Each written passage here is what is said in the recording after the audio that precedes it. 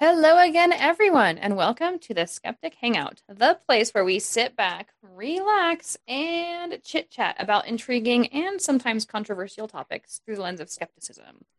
We have with us today Richard Gilliver from the Skeptic Takeout and Laura McGee from Unapologetically Me. We have back with us again our two special guests, Ascalon, who is one of our lovely ACA volunteers, and Kyle Brewer from his self-titled YouTube channel, Kyle Brewer, where he produces short and engaging videos on science topics. Today, we are going to be talking about astronomy, not to be confused with last week's topic on astrology. So, grab your English tea or your boring straight black coffee and join us as we discuss all that is, all that was, and all that will ever be. This is episode 36, Astronomy.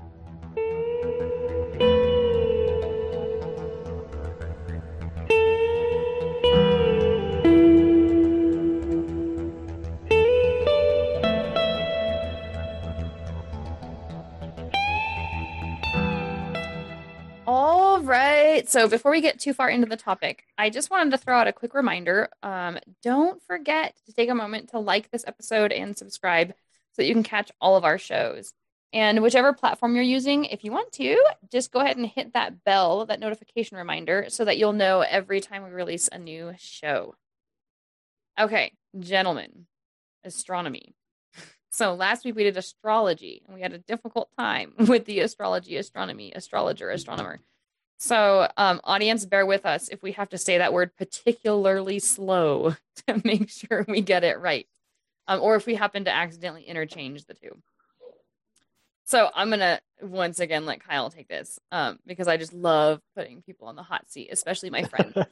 And the more I like you, the more I'm going to put you on the hot seat.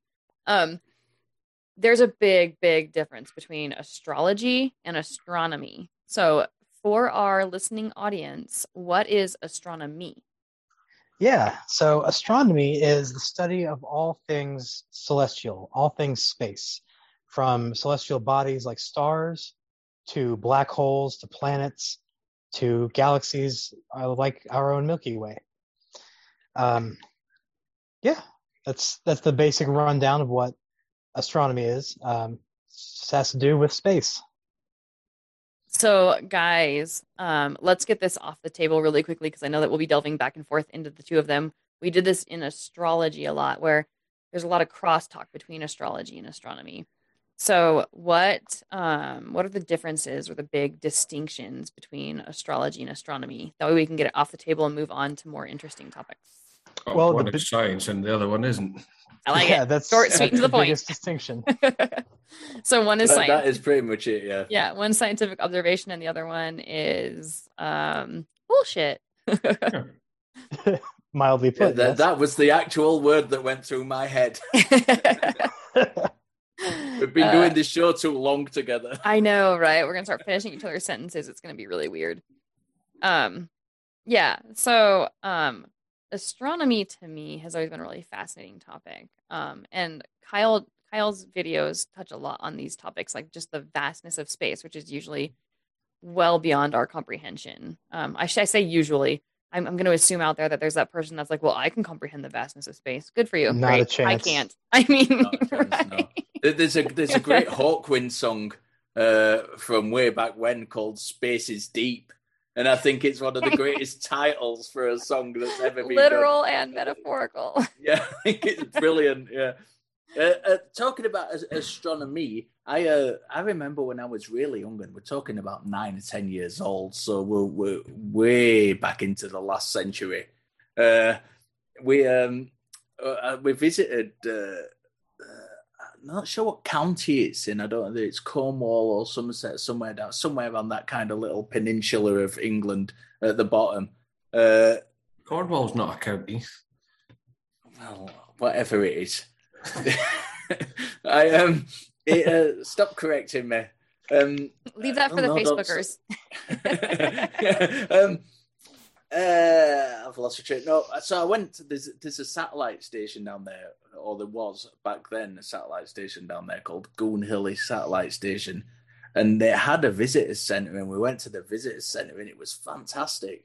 It was brilliant. Learned a lot about, like I said, I was really young, and it really opened my eyes to kind of the technology that goes into observing space, which is, I think, sometimes something we forget about when we're talking about astronomy. It's so kind of normal now to kind of talk about it and understand it as what it is, which is viewing the heavens. But there's so much technology, and of course we don't just view it in the visual spectrum. We look at it with radio waves.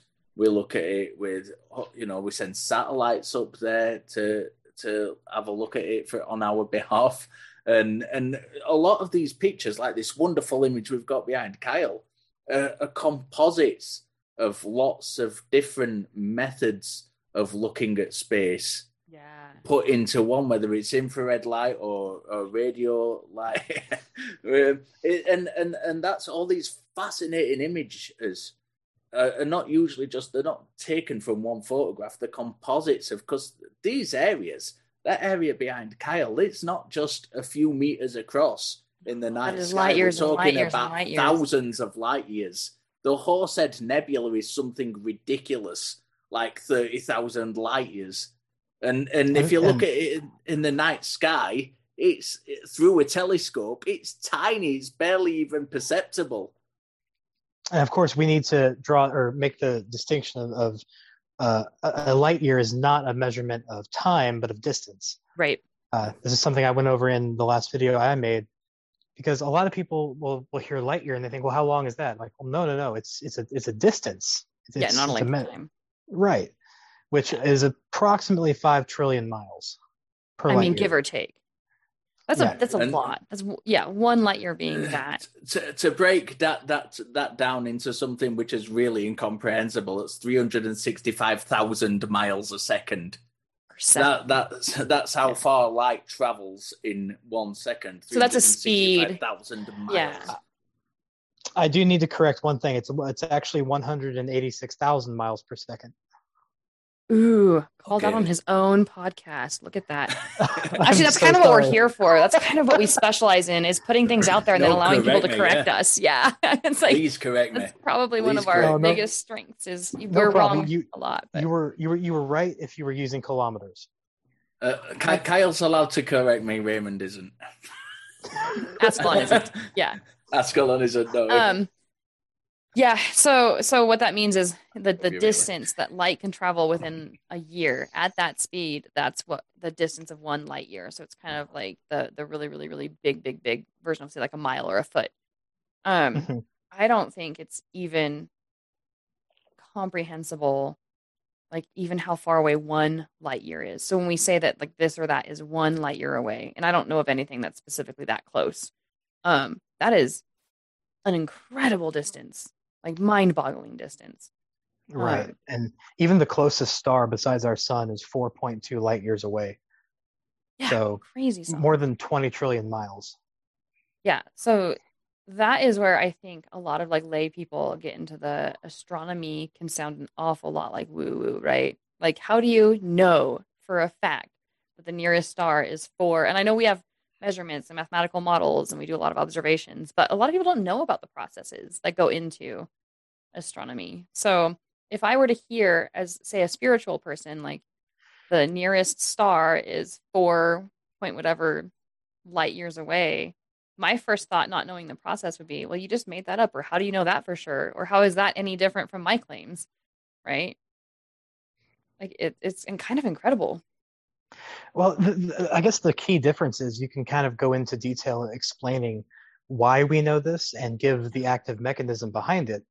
Unlike with when you ask an astrologist the mechanism behind their belief, you'd never come to anything as concrete as the scientific explanation.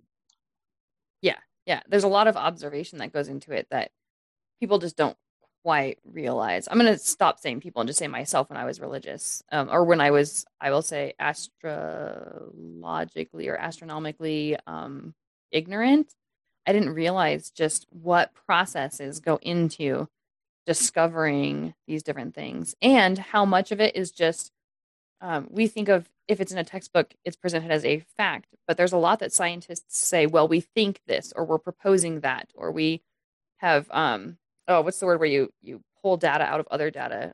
Interpolate. Like we've interpolated the data to mean this. But as we get, what's that? And extrapolate. Extrapolating was the word I was looking for. Thank you. Extrapolating. So what we get, which I think is fascinating and incredible, but which a lot of people really have a hard time with, is we get best guesses that over time get refined and refined and refined. So science or scientists change what we know about the universe as we get new information, right? So it changes all the time.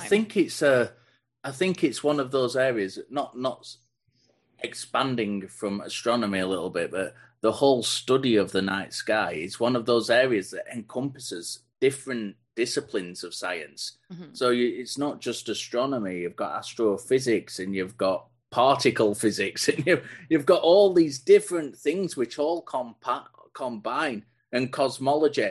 All these different areas of science combine to form the big picture. And you've got to remember, when you're looking at the night sky, we are literally looking, as far as we know, we are literally looking at everything that is. Everything. Nope. We are looking at everything that was. Yep. Yeah. Well, yeah. That's it. It's not long to get here. Yeah. So that I meant to bring up during the astrology conversation. I totally forgot. So you have the stars in a specific position, and then they produce some sort of like, oh, because of the energy from these stars and here's this horoscope. But what you're looking at in the sky happened billions and billions of years ago. So you're actually looking at what would have happened to your career or in your love life had you existed, 10 billion years ago. Because literally those stars are in completely different places now, and they have completely different properties, like some of which have exploded, or they've what do you call it? Run into each other. Collide. Right? Collided. God, words are failing me for this particular episode. So Ascalon will be my second half of my brain, and will be finishing my sentences for me. I do have another quick correction there. Astrology isn't anything to do with the stars; it's the planets in the solar system. So, well, you're technically right. Looking at it from Earth, probably would be behind. But... Yeah, but doesn't it have to do also with like constellations and stuff too, or am I mistaken? I don't know. Actually, no, you might be right. Yeah, but the birth charts and things. I believe so. Yeah, I don't know, but you are right that like they do speak a lot more on what the planet's movement is than what the stars' movement is. But I think stars do factor in there somewhere. And I do want to make one small correction. Yeah.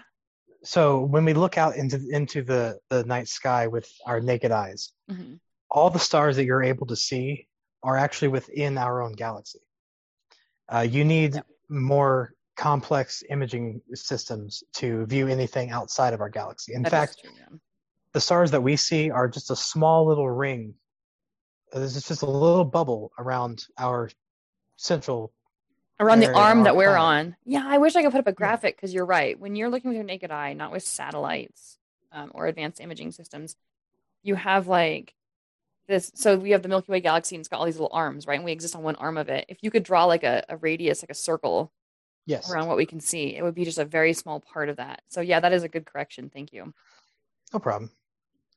I that's one of the things I wanted to touch on, actually. The idea that the kind of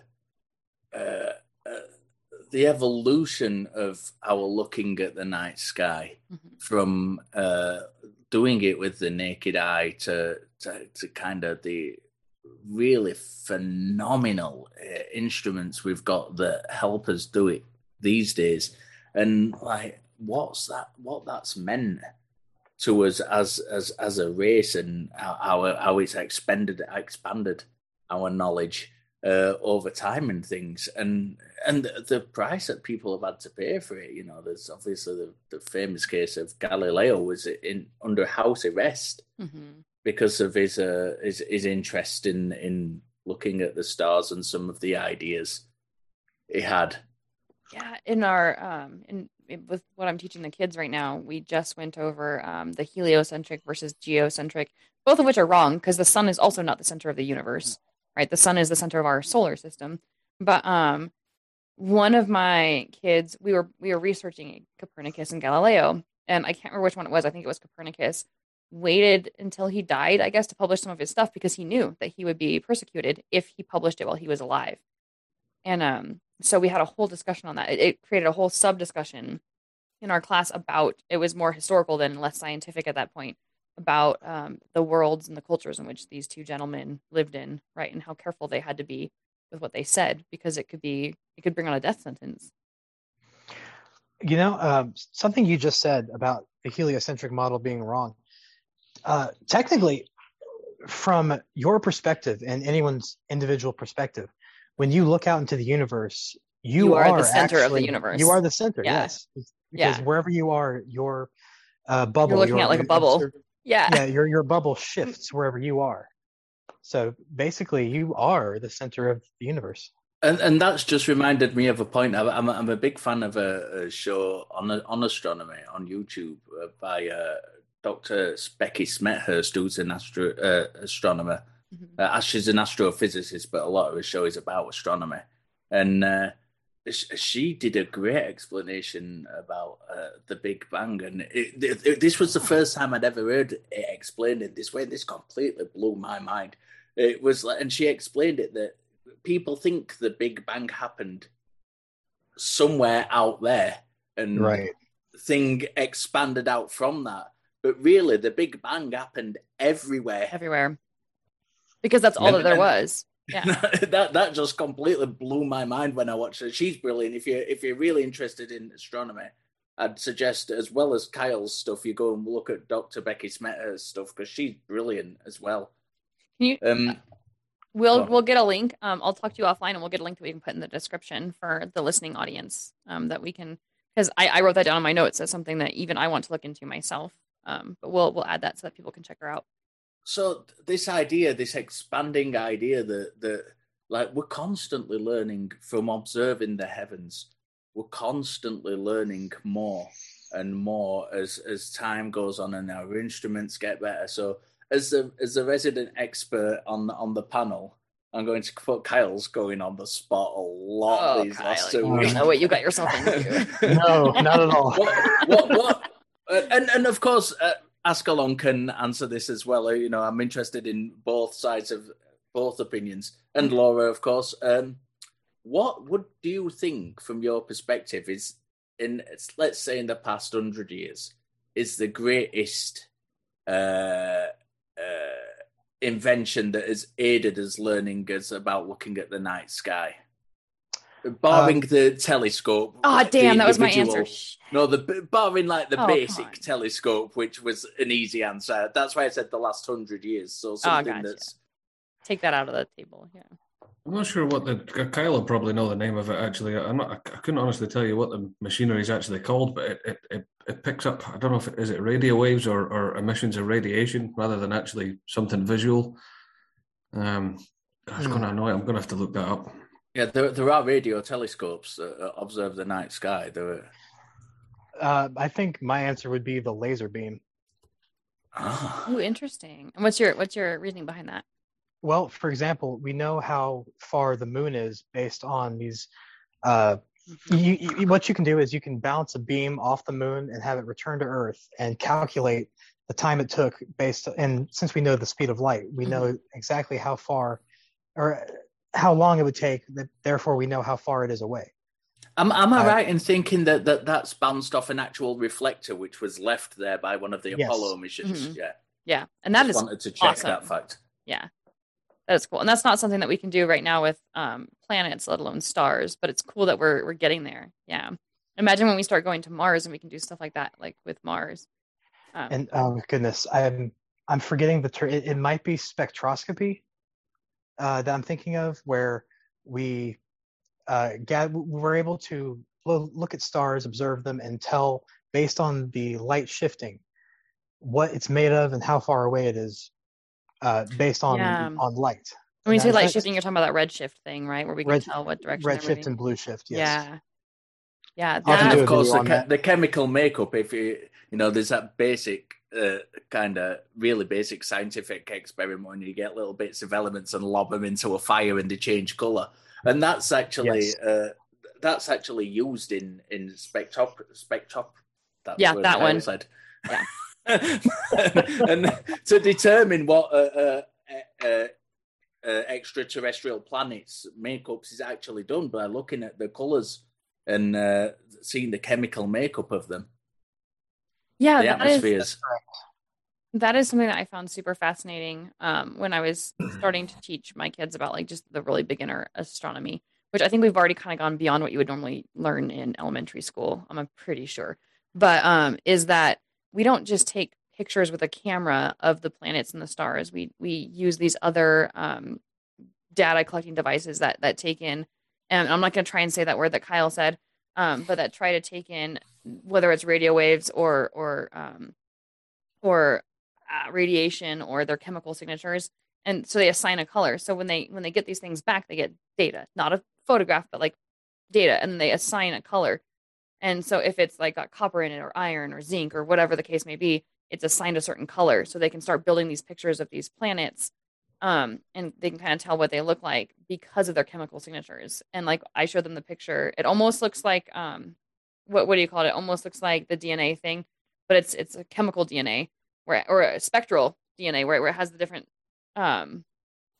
where each element falls on the spectrum, like what image it makes, and then they're able to determine what element is in that specific star or whatever. There's a really cool documentary. I think it's on Netflix, but I'm not 100% certain.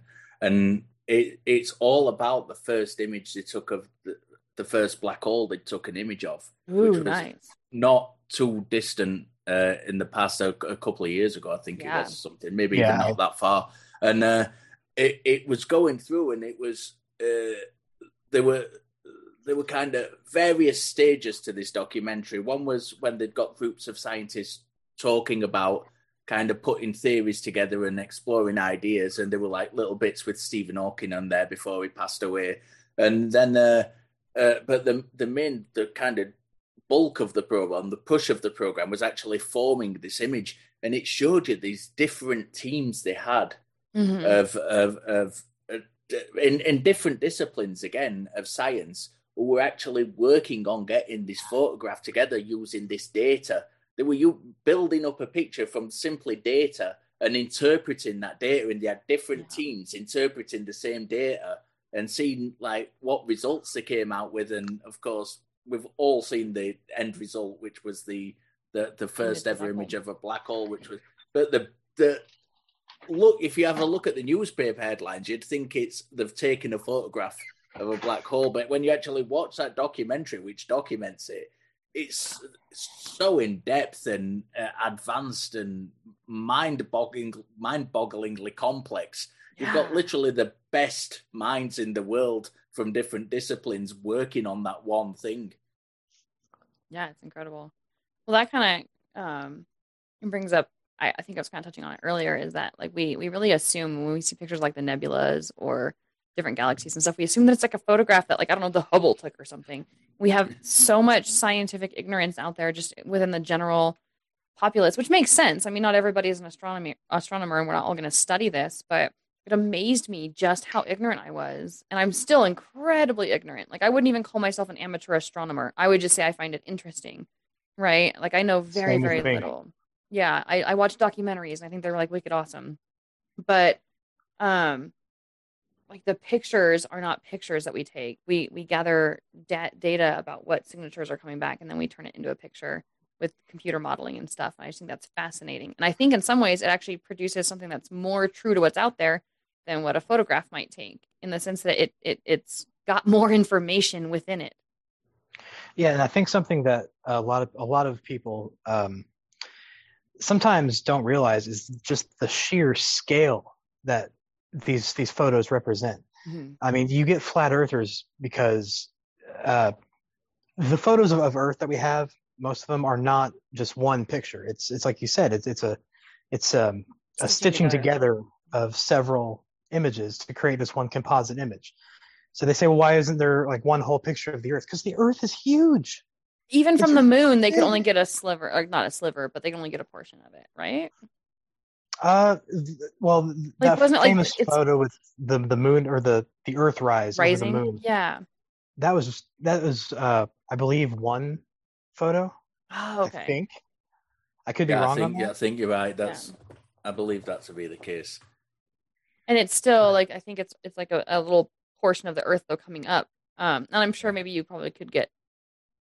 Well, that would be a good question. Could you get from the moon? Could you get a full picture of the Earth with a wide enough lens? I don't know. But anyway, you can't just do it from the atmosphere, like where we have the satellites and not a chance around. Yeah, you can't do it. But I mean, you only have to look at edge of Earth orbit to see the curve is still very, very small. It's mild, yeah. You know, if that's a better word, mild, yeah. When you're looking from even like near Earth orbit, of course, William Shatner's just been up, and there's several images of him looking out of the window at the curve. And despite what you think about someone famous spending millions of dollars and on something which could be argued is not entirely necessary when there's lots of people to feed down here, then you know, despite that, it's still a fascinating thing to see people going up there. And you know, the guy's nearly 90 and is been on the edge of space. That's fascinating. That to me is fascinating. Side note: my girlfriend was actually in the same room as William Shatner just a few days ago. Wow, she was at Comic-Con here in Indiana. No way. Yep. He was. I mean, I know she was there, but like I didn't know that he was there. So that's cool. She almost got a picture with him, but it was like $100, and she had already spent enough on the little gift she got me. Aw. Yeah, I don't know that too much. What's that? So £100 for a picture is just ridiculous. Yeah. But for the oldest man in space, I would do it. I mean, now he's not just. What's that? Had he been to space at that point? Well, I guess technically it's not exactly space, but I would be the pretentious bastard that would always say, close enough. Technically we're always in space. You know? Yeah, we're all astronauts, aren't we? And where the edge of space is, of course, is a contested issue in itself. It's not something that's agreed upon by all the experts in the field. It has different definitions. Yeah. Of where the edge of space is. Yeah, so that brings up a question that I have right before, because now we're going to go to commercial break here in a second. But when we say that the space is 14.8 or whatever billion years old, and what I heard when I was listening to Neil deGrasse Tyson was that, well, that's the edge of what we can see. That's the furthest we can see into space is 14.3 or whatever billion. Well, not quite. Right, so that's where I get confused. 13. I get confused. Is it extrapolated backwards with math, or is it pushed out forwards what we can see? And if it's what we can see, is there potentially something else beyond it? I mean, I have so many questions about the age of the universe and how it's. And I've had it explained to me before, but it's complicated. The universe is around, at least for our observable portion, is around 14 billion years old. Yes. That's what I mean. However, it is around 90 billion light years across because of the rapid expansion of space by dark energy. Dark energy is this force that we don't yet understand. We don't know what it is. There's no sugarcoating it. We don't know. All we know is that it is expanding the universe faster and faster and faster. So while it's 14 billion years old, it's 90 billion light years across because of that rapid expansion. So let's go to commercial breaks. And when we come back from commercial breaks, let's talk about the horizons of the universe, those points that we can't see beyond. And we'll discuss that when we get back.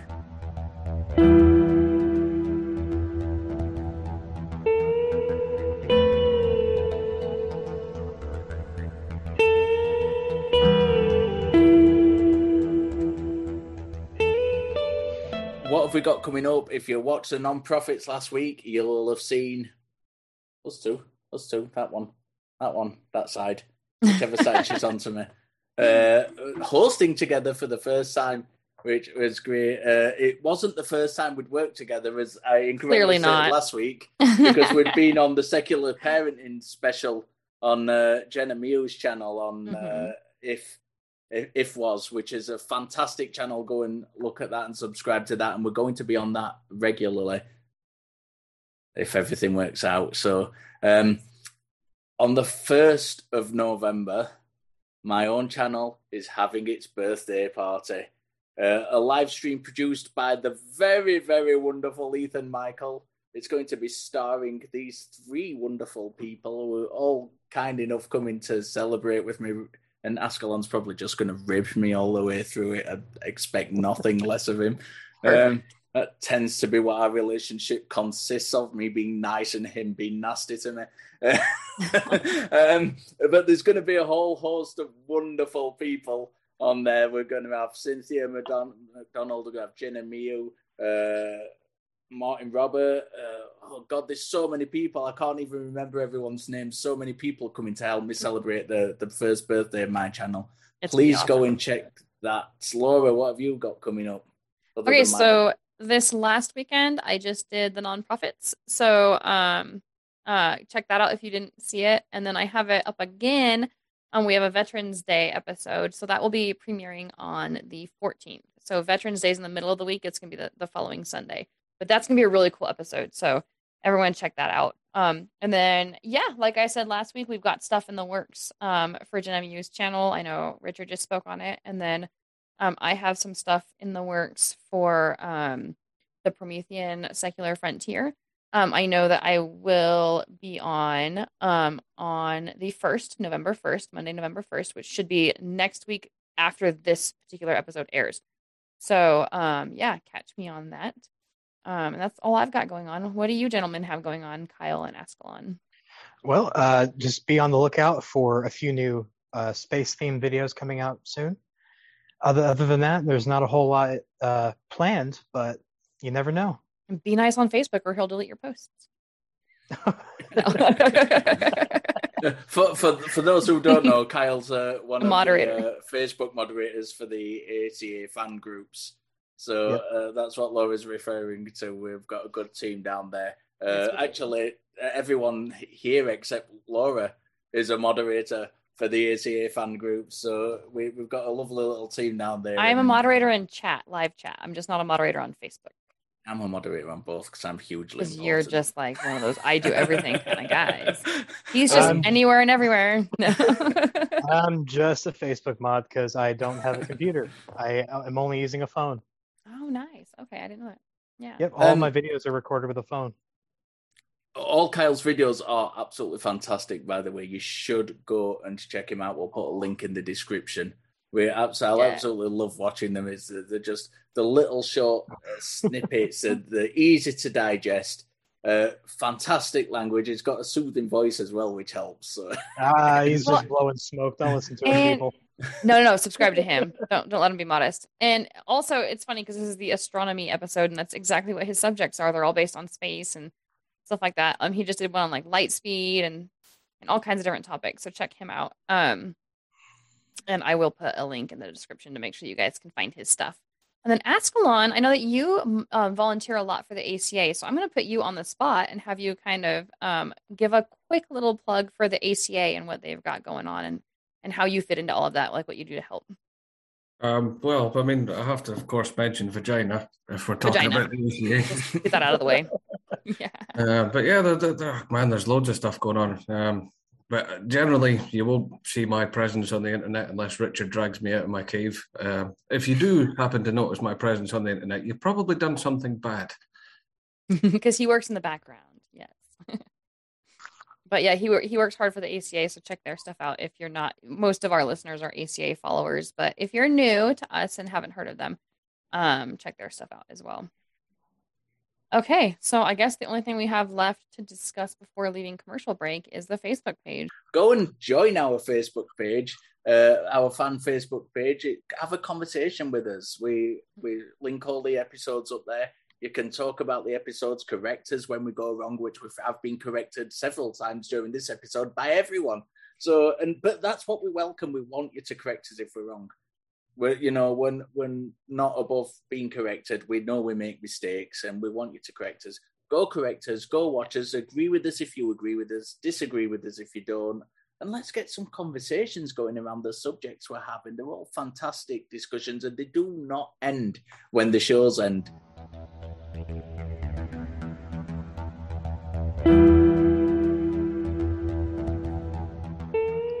Hey, welcome back, everybody. Okay, so before we left for commercial break, we were talking all about the vastness of space and how very, very, very little Richard and I actually know about it. But moving forward, before commercial break, Richard brought up horizons, and that can mean different things. So I'm going to let Richard kind of take it and reintroduce what your question was. Yeah, I know very little about this, so I'm going to rely heavily on Kyle to prop me up here. As far as I'm aware, we were talking before the commercial break about the age of the universe being, I think it's something like 13.8 billion years, give or take. But the size of the universe is far greater than that because of the expansion of the universe. So there's stars in the universe which we will never be able to see because they're expanding away from us faster than the light will ever get to us. So we will never see. And I think they're referred to as horizons. I don't remember the names of them, but I think there were 3 of these horizons that expand out on, and they all represent different areas of what we'll never know.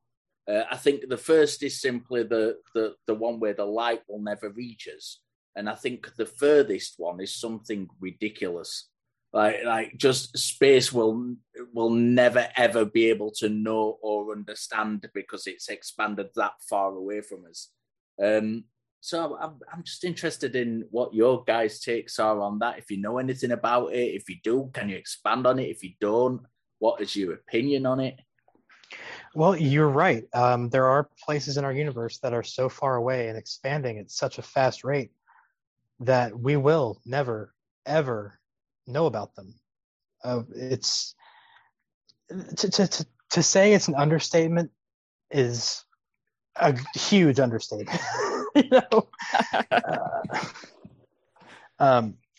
So we have what's I'm forgetting the exact horizon name of it, but we have the edge, quote, edge of our observable universe, which is around 90 billion light years away from us, or across rather.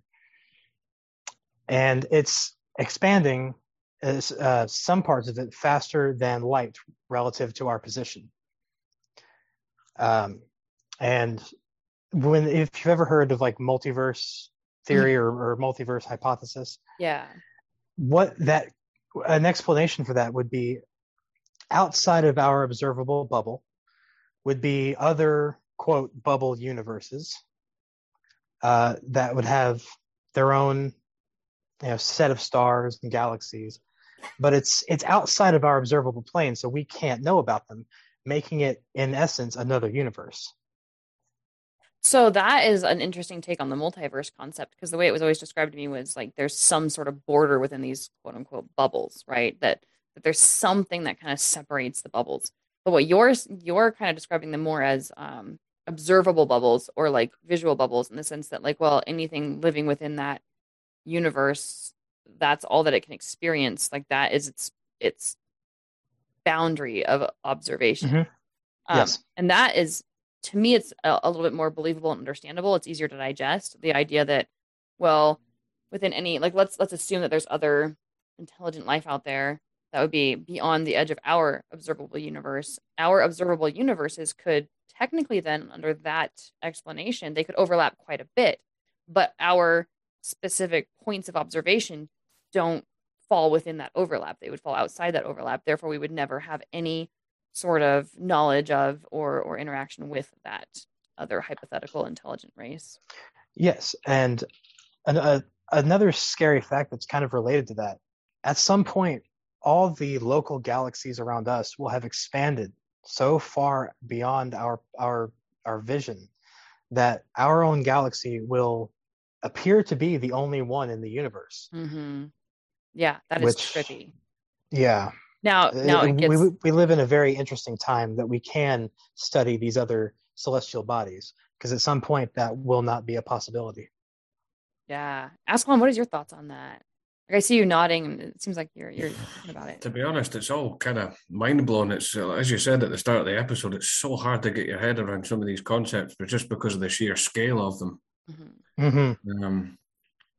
I've no doubt that Kyle's done his homework. I'm just going to have to take his word for it in this front. Yeah, Go on, Laura. No, you go ahead. I was just going to expand on what Raymond said about it being mind-blowing big. Even when we're talking about, when we get to these like crazy concepts, because they're that far away from us in time and space, I think sometimes we forget even the most kind of, as we said at the top of the show, even the most basic distances are vast and almost on our tiny human scale, almost incomprehensible. Just the distance between us and the nearest star.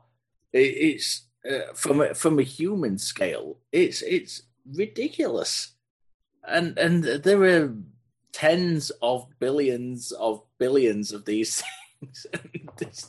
The whole thing is just, I love it. It's kind of it's trippy, but it's also science in a really good way, rather than just making shit up about like taking ayahuasca and experiencing God, which sounds all trippy and sciencey, but it's just bollocks. This is actually trippy and sciencey.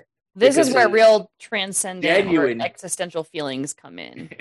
Real genuine science, and at the same time, to even begin to get your head around it is just mind-blowing. I mean, even if you look, sorry, Kyle, if you look even closer to our solar system, like what you were saying earlier about how big the Earth is, that people don't realize, I think you can probably correct me on the numbers here, Kyle, that there's like 1.3 million Earths could fit inside the sun. Maybe just under 1 million if you did it edge to edge. Well. You see, I made a video about that, and I made a mistake. Oh. Turns out there's actually another video on this. Not 1.3 million Earths can fit in the sun. It's actually more around 700,000 to 900,000 because of the way spheres stack. Yeah, it's tiny then, obviously. That's and that discrepancy, honestly, like it's a relatively small discrepancy if you're thinking of, well, did the person who calculated the first time, where they talk about the volume of the Earth versus the volume of the sun, and how much, if you liquefied the Earth and poured it into the sun, how many Earths could fit in there? Or was it like what you said? Yeah, so it's interesting that there are different ways of measuring or like coming up with these numbers. So yeah, if you kept the Earth as a circle and stacked it like marbles inside the sun, obviously it would be a lot less. So about 700,000, which is still freaking mind-boggling. Yeah, because we can't even friggin' picture the scale of our Earth alone, let alone a number like 700,000. That's just not. You can't conceptualize that. No, you can't. That's what I mean. It's just craziness. The other thing that really bends my mind is pulsars as well. I've sort of looked into them a little bit. I understand very little, other than it's probably the only known thing in the universe that's faster than a Scotsman that's just dropped a penny. Well played. Yeah, so I'm starting to learn little tiny bits and pieces, which leaves me actually, the Dunning-Kruger effect, where when you start to learn something and you think you're smart on it, you actually rate yourself as being smarter than you really are. With that in mind, like I feel like I'm starting to learn a lot about astronomy, but then when I go to like vomit it back up for an audience, I'm like, oh God, I don't remember any of the numbers, I don't remember any of the specifics, which is very humbling, and it reminds me just how quickly we can espouse like a certainty in knowledge, but then really have no idea what we're talking about. So yeah, I mean, I have that feeling all the time where the more I learn, the more I understand the depth of my ignorance. Like, sure, my pool of knowledge expands, but I'm able to see the depths of the bottom more clearly, and I realize, oh shit, I'm barely scratching the surface. There's so much more to learn. Yeah. And what that's a great feeling. I don't want to go off topic too much, but that's a great feeling, though. That feeling of You know, I'm never going to know everything. I kind of, my specialities is in like looking at early scriptures of, but I don't just do it of one religion because I'm greedy. I do it of Islam, Buddhism, and Christianity, and like I've been doing that for seriously 10 years, and I'm still scratching the surface. Still scratching, and that real when you get to that realization, you're never going to learn everything there is to learn. It's a fantastic feeling. It's a fantastic feeling. Is. Oh, yeah. That's part of my whole secular spirituality thing. Is that feeling you get from understanding how much you don't know, or in discovering something new. Like when I learn something new that I've never learned, especially when it's something super mundane or something that I've been exposed to over and over again, it's a new knowledge of it or a new perspective of it. I get this feeling, it's almost like a glee, right? It's almost like when back when I was religious, and I'm sure there's other religious people who can kind of empathize with this feeling, like when someone translates a scripture in a specific way that it resonates with you, like, oh, that makes that scripture more true, or that validates my religion even more because that makes more sense. If there's this feeling of happiness or glee, and that's kind of what I get like when I discover it could be super, super mundane. So then it gets even more and more and more exciting as the knowledge gets more complex or the topic gets more deep, right? So yeah, I think astronomy more than most other subjects is that for me. Astronomy has that depth of knowledge that is so vast, and that's the little bit that we know about it. Yeah, and of course, the great thing about it is that, I mean, I know we've mentioned this a couple of times, but it's not just one discipline, and we're still learning so much about our own solar system. Yeah. As well as the deep, I mean, as much fun as it is to talk about the deep, like dark depths of space, there's still so much we don't know around the corner. And that it's in itself is fascinating. I mean, we've just sent a rover to Mars, learning new things. Yeah. And you know, this so much astronomy gives us so much to kind of take in, and you could really just pick one tiny area of it and spend a lifetime studying it and still not know all there is to know. And of course, it's an area where there's new discoveries as well that come up, and new ways of investigating and things. So it's really an interesting discovery. What I wouldn't say I call it recent. It was like 2009, if I'm remembering right. The sort of astronomers found like a big cloud of gas and dust, sort of almost roughly at the center of the Milky Way. It was what was the name of the chemical? It was ethyl formate. It's got two very interesting properties. It's responsible for the smell of raspberries and the smell of rum. best smelling spot in the galaxy. Then I'm gonna have to do a video on that. That is super cool. Yeah, I look forward to that. That would be fun. Yeah, something that Richard said made me think of this, but well, and going with like the edge of the universe and known universe and all that other stuff as well.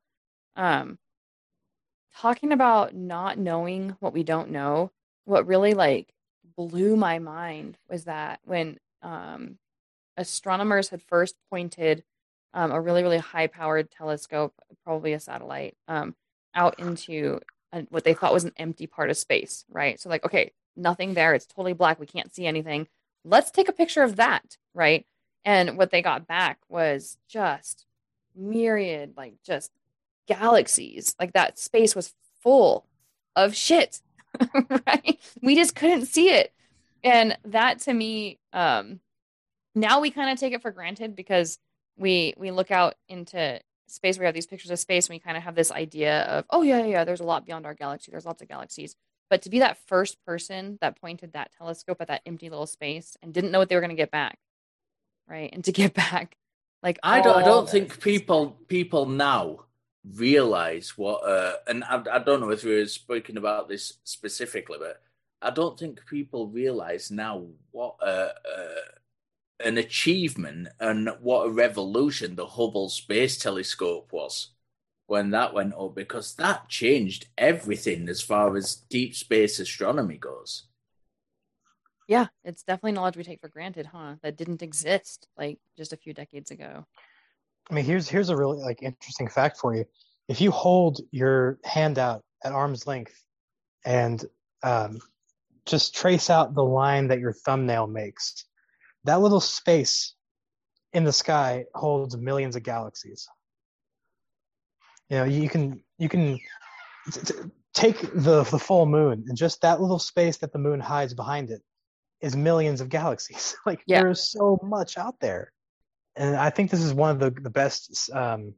Maybe I'm biased, but it's one of my favorite, and I think the best fields of study is astronomy, is the study of space, because God, there's just so much out there that can make you feel one connected with your planet. I get this great sense of connectivity by studying space, by studying our origins in space. Yeah, it's funny because like the rhetoric that I heard a lot when I was religious was that, well, if we're just a speck on an arm in a galaxy in the middle of space, we're insignificant. And I kind of bought that at the time.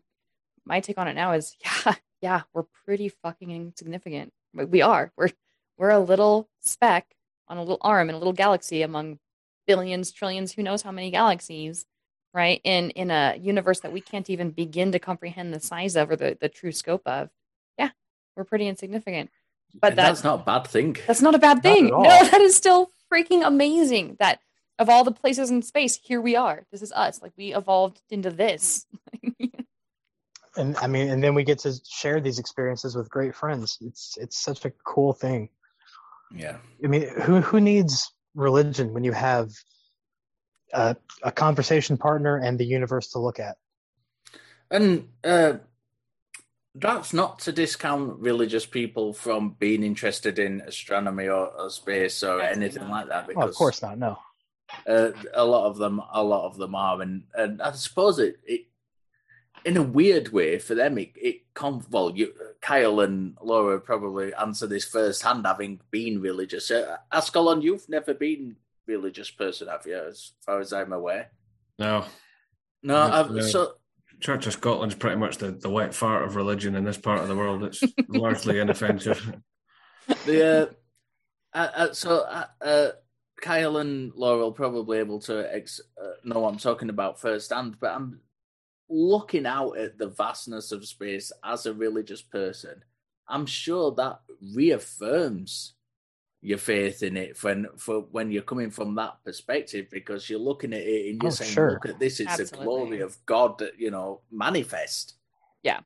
Yeah. For me, it was just like, well, God must be even more powerful than I can imagine to create all this. And it's just, I mean, what else could? It's the argument from ignorance. What else could have done it?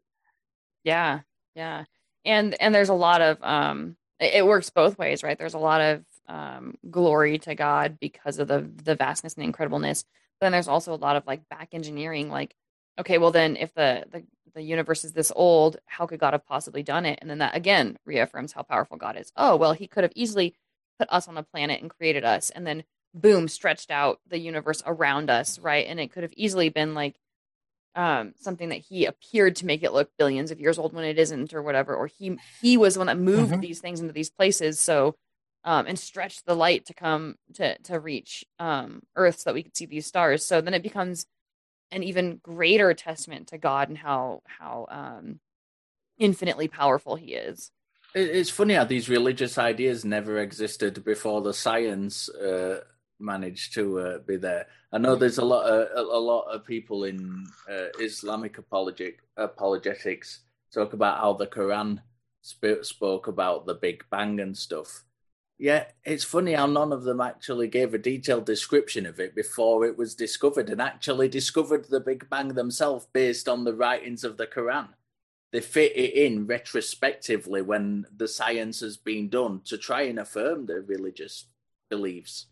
Yeah. Is that called ad hoc rationalization, or is that something post hoc? Post hoc. Yeah, ad hoc is on the fly, and post hoc is after the fact. Got it. Thank you. So let's get back to astronomy then, and let's get back to near Earth astronomy, seeing as that was kind of the jumping board we went from. If you had and this goes out to all three of you, and I'll answer it as well. if you had the chance to closely observe and learn as much about anybody in the solar system, which one would it be? Easy. Ooh. You go first. That would be the moon Enceladus because of its immense ocean underneath the icy crust. Yeah. Oh, and the potential for life there, right? Yes, because it's been heated by now. Now you're gonna look at me like, Kyle, how dare you? But I'm forgetting if Enceladus is a moon of Jupiter or Saturn. Oh my God, I don't want to say. I thought it was Europa that had the Europa. That's one of them. I'm pretty sure Europa is Saturn. No, Europa is Jupiter. Jupiter, yes. That was. I mean, we're going back. I'm going back 20 years here when it was kind of speculated that may have an ocean. Has that changed? Oh. No, it's even more confirmed now that Enceladus does have an ocean underneath its icy crust. That's much, much deeper than our oceans here. And the cool thing is, it's actually been heated up by gravitational friction. The planet is so massive that the moon is being caught between its gravity field and the tidal forces. The tidal force is causing it to like stretch out. So it's got a heated ocean underneath this icy crust. So there could definitely be life down there, and I would love to be able to go study it. Is it the case? I'm going to come back to Laura and Ascalon with that question just briefly. I just want to ask you on that point. Is it the case that the gravitational pull, I think it's Jupiter, is so massive that one of the planets actually bulges like that just because of its gravitational pull on it? It actually changes the shape of the planet. Well, the moon is lemon-shaped. The moon, yeah. Am I right in thinking that, Kyle? I'm sure I read that somewhere. That's not something I've heard, but you might be right. I don't know. So I did cheat and I looked it up, and Enceladus is a moon of Saturn. Right. I will not forget. Yeah, so Europa is Jupiter and Enceladus is Saturn, but the same basic concepts of encased in ice and more than likely has an ocean underneath. Yeah. Okay, so Ascalon. Favorite Neptune, hands down. It's one of those. It's quite a banal thing, but it really fascinated me when I first read about it. Is it gives off more heat than it takes in from the sun, and nobody knows why. I think, much like Kyle, it's something I would really like to go and find out what the fuck is going on there. Interesting. I thought you meant much like Kyle, it gives off more heat than it takes in. I thought we were returning to the subject of Kyle's chili again. Side note, I am making that this weekend. Ooh. You have to send us more photos to make us incredibly jealous, seeing as we're an ocean away. You know, he did post the recipe, so if you follow him on Facebook. I keep tweaking the recipe a little bit. I do that with my recipes too. We're getting way off topic now. Yeah, sorry. Laura. Yeah. Laura, okay, so I'm one of those people. I'm going to give a non-answer answer. So my kids ask me a lot, like, what's your favorite this or what's your favorite that? And the way my brain is wired, I don't really have favorites. So it's hard for me to answer that question. But two things that fascinate me that I want to know more of. I can't narrow it down to one necessarily. But Venus and Jupiter, and for two completely separate reasons. They're both very gassy planets. But Venus has more of a makeup that's similar to ours, right? In terms of it having a solid structure underneath and then a gaseous atmosphere. A really dense atmosphere. So I'm curious to know in which respects Venus is similar to us and in which respects it's different, and whether or not it's possible to, like, we have extremophiles now here on Earth, which is like animals that can exist in incredibly extreme environments. Mm-hmm. So is it possible, my question, to have, like, say, microbes or some microscopic organisms that exist within the atmosphere of Venus? And I know the pressure is so intense getting down toward the actual surface that I don't know that a cell body could maintain structural integrity on the surface, but floating up in the atmosphere, certainly it's a possibility, right? That has been studied, and a lot of conjecture has come up about it. Lots of hypotheses, yeah. The thing is, it's so acidic that the molecules may not be able to come together to form in the first place. So the cell, yeah. So it all comes down to, like, cell structure and stuff like that. Is it an environment that will allow for cells to develop? and evolve. And so, yeah, maybe that already answers my question. But even then, like even if life isn't possible, just knowing more about Venus and its history, even like how it can be so close to us and yet so chemically different. And Mars is the opposite. Other than not having an atmosphere, it's very similar to us, and it very well could have potentially supported an atmosphere in the past. There's a lot of evidence that it did once have an atmosphere. So Mars and Earth could have been, yeah. There's a lot of there's even, isn't there still water on the caps of Mars? Like don't they have like Frost, they have? I think. There's a couple of different forms of water on Mars. Yeah, so Mars and Earth are very similar, like twinsies, but they've had something happen in the past to make them go two different paths. And then Venus is also a hard, rocky planet, but it's very, very, very different from Earth and Mars in terms of like its atmosphere and stuff. So that interests me. But then Jupiter, I heard like a really out there sort of theory in a documentary I watched. I don't know in the scientific community how much clout this theory has, but I heard that most star systems are binary star systems, and that we're actually unusual and that we're not. And there's a theory out there that Jupiter is actually a star that failed to form, like something happened with the chemical reaction process where it just didn't fire off and ignite, and it didn't have the same, I don't even know what you would call it, like processes at the sun. It like puttered out. It didn't undergo nuclear fusion. Thank you. That I was struggling. Yeah. And I would love to know more about Jupiter and whether or not it's potentially like our star's binary failed star. Well, you would need several masses of Jupiter put together to create a star. Jupiter's pretty far away from a star. It's more of an exaggeration when people say that it's a failed star. So is it just like one of those like hypotheses that got thrown out there? And so these are all things that I just hear and I don't really like study or know about, but yeah. So what would be the reasoning for throwing out a hypothesis like that, or what is the? It's a good question, actually. Yeah. And we don't have to have the answers, but those two fascinate me. All the planets fascinate me, but those two are the ones that like those questions are off the top of my head. Well, if you like Jupiter, you probably already know this fact, but Jupiter keeps us relatively safe from near-Earth objects. Yes. Yep. It's kind of our. We don't have more. I remember when, because I'm old, I remember when Shoemaker Levy 9 hit Jupiter and the kind of the A, shockwaves, and B, fascination that went round the world due to that. If there are any kind of younger people watching, or people who aren't aware of what it is, in the 90s, I'm not sure what year it was, the 1990s, a comet went past Jupiter and broke up and actually smashed into it. And I don't remember, there were 5 impacts for 5 different pieces of this comet, and each one was the size of the Earth. Ooh, it had completely obliterated us. If it had hit us, we'd have just been obliterated. And it broke up in Jupiter's due to Jupiter's massive gravitational pull and got sucked in. And the images, you actually saw the impact one after the other. They filmed it. Go and look it up. Comet Shoemaker Levy 9, and it was an amazing thing. It was fantastic. But yeah, Kyle's absolutely right. It's like having a dog in your yard protecting you. It's only a really, really, really big dog. Really dog would be bigger than your house, technically. Yeah. Yeah. So my favorite astronomical body is well, not favorite, but the one I'd like to see study, like lots more study on, is Pluto.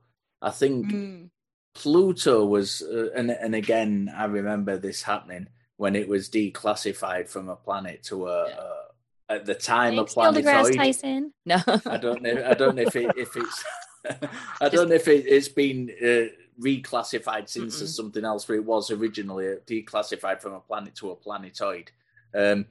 And it's at the time when that happened, it fascinated me that they reclassified things in such a manner anyway, because I wasn't aware that happened. I thought when planets were named, that was it, and classified, that was it. It turns out that's not. Things change. Yeah. And I get this.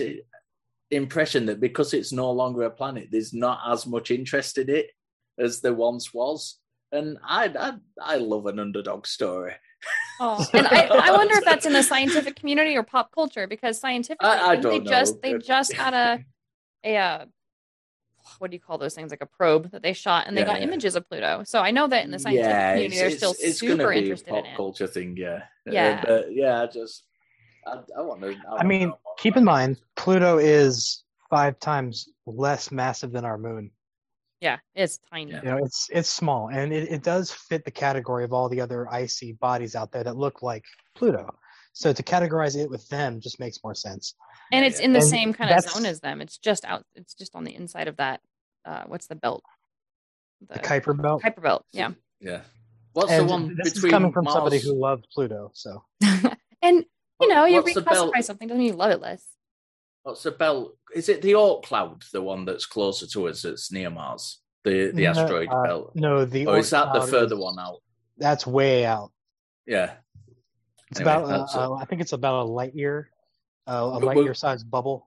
We're coming to the end of the show, and I might as well end on the lack of knowledge that I started the show with. I love it. Well, the point of the show isn't to learn necessarily, it's to get curious and to start asking questions, right? And I think we've certainly done that. So we do have just a few minutes left before we close up, though, gentlemen. So what are your guys' closing thoughts? I'll let you guys fight for who gets to talk. And well, you'll both get a chance to talk, but who gets to talk first? Go ahead, Escalon. Space is fucking big. Bam, there you have it. It's proper science right there. And it's not untrue. Exactly. You can take that to the bank. You know, space is huge. It's an absolute marvel. If anyone out there has any interest in this, just go wild, study this, go down the rabbit hole. It is worth it. And above all else, keep looking up. I love it. Yeah. Yeah, I'm just gonna kind of echo what Ascalon said, and and refer back to the Hawkwind song. Space is deep in metaphorically and physically, and I've always been I don't know a lot about it. I'm not an expert on the subject by any stretch. I'm not even an amateur on the subject. It's one of those things where I'm happy to be ignorant and just revel in the fact that it's there and we've got access to it and we can learn about it. It's a fucking beautiful thing. Oh. Laura, final word. I'm not going to take the final word. You guys have lots, and I really appreciate you guys being on. I just want to thank you guys for the time that you've spent last week and this week. Both episodes were phenomenal, and I'd love to keep working with you guys in the future. I also really want to thank our listeners, because without them, there wouldn't be an us. So thank you guys for listening or watching if you watch on YouTube. Thank you for supporting us on Facebook and keeping the conversation going. If you're not on Facebook, you should. It's good conversation just to keep it going and to take what little we talk about in this quick hour and really expand on it over the next week or weeks, as sometimes we get posts that are for older shows. So yeah, thank you guys all. We will catch you next time. In the meantime, I am Laura. And I am Richard. And we have with us Kyle and Ascalon. Oh, go ahead. You guys take it. I'm Kyle. I'm Ascalon. Awesome. We'll see you guys next time. Bye. See you later.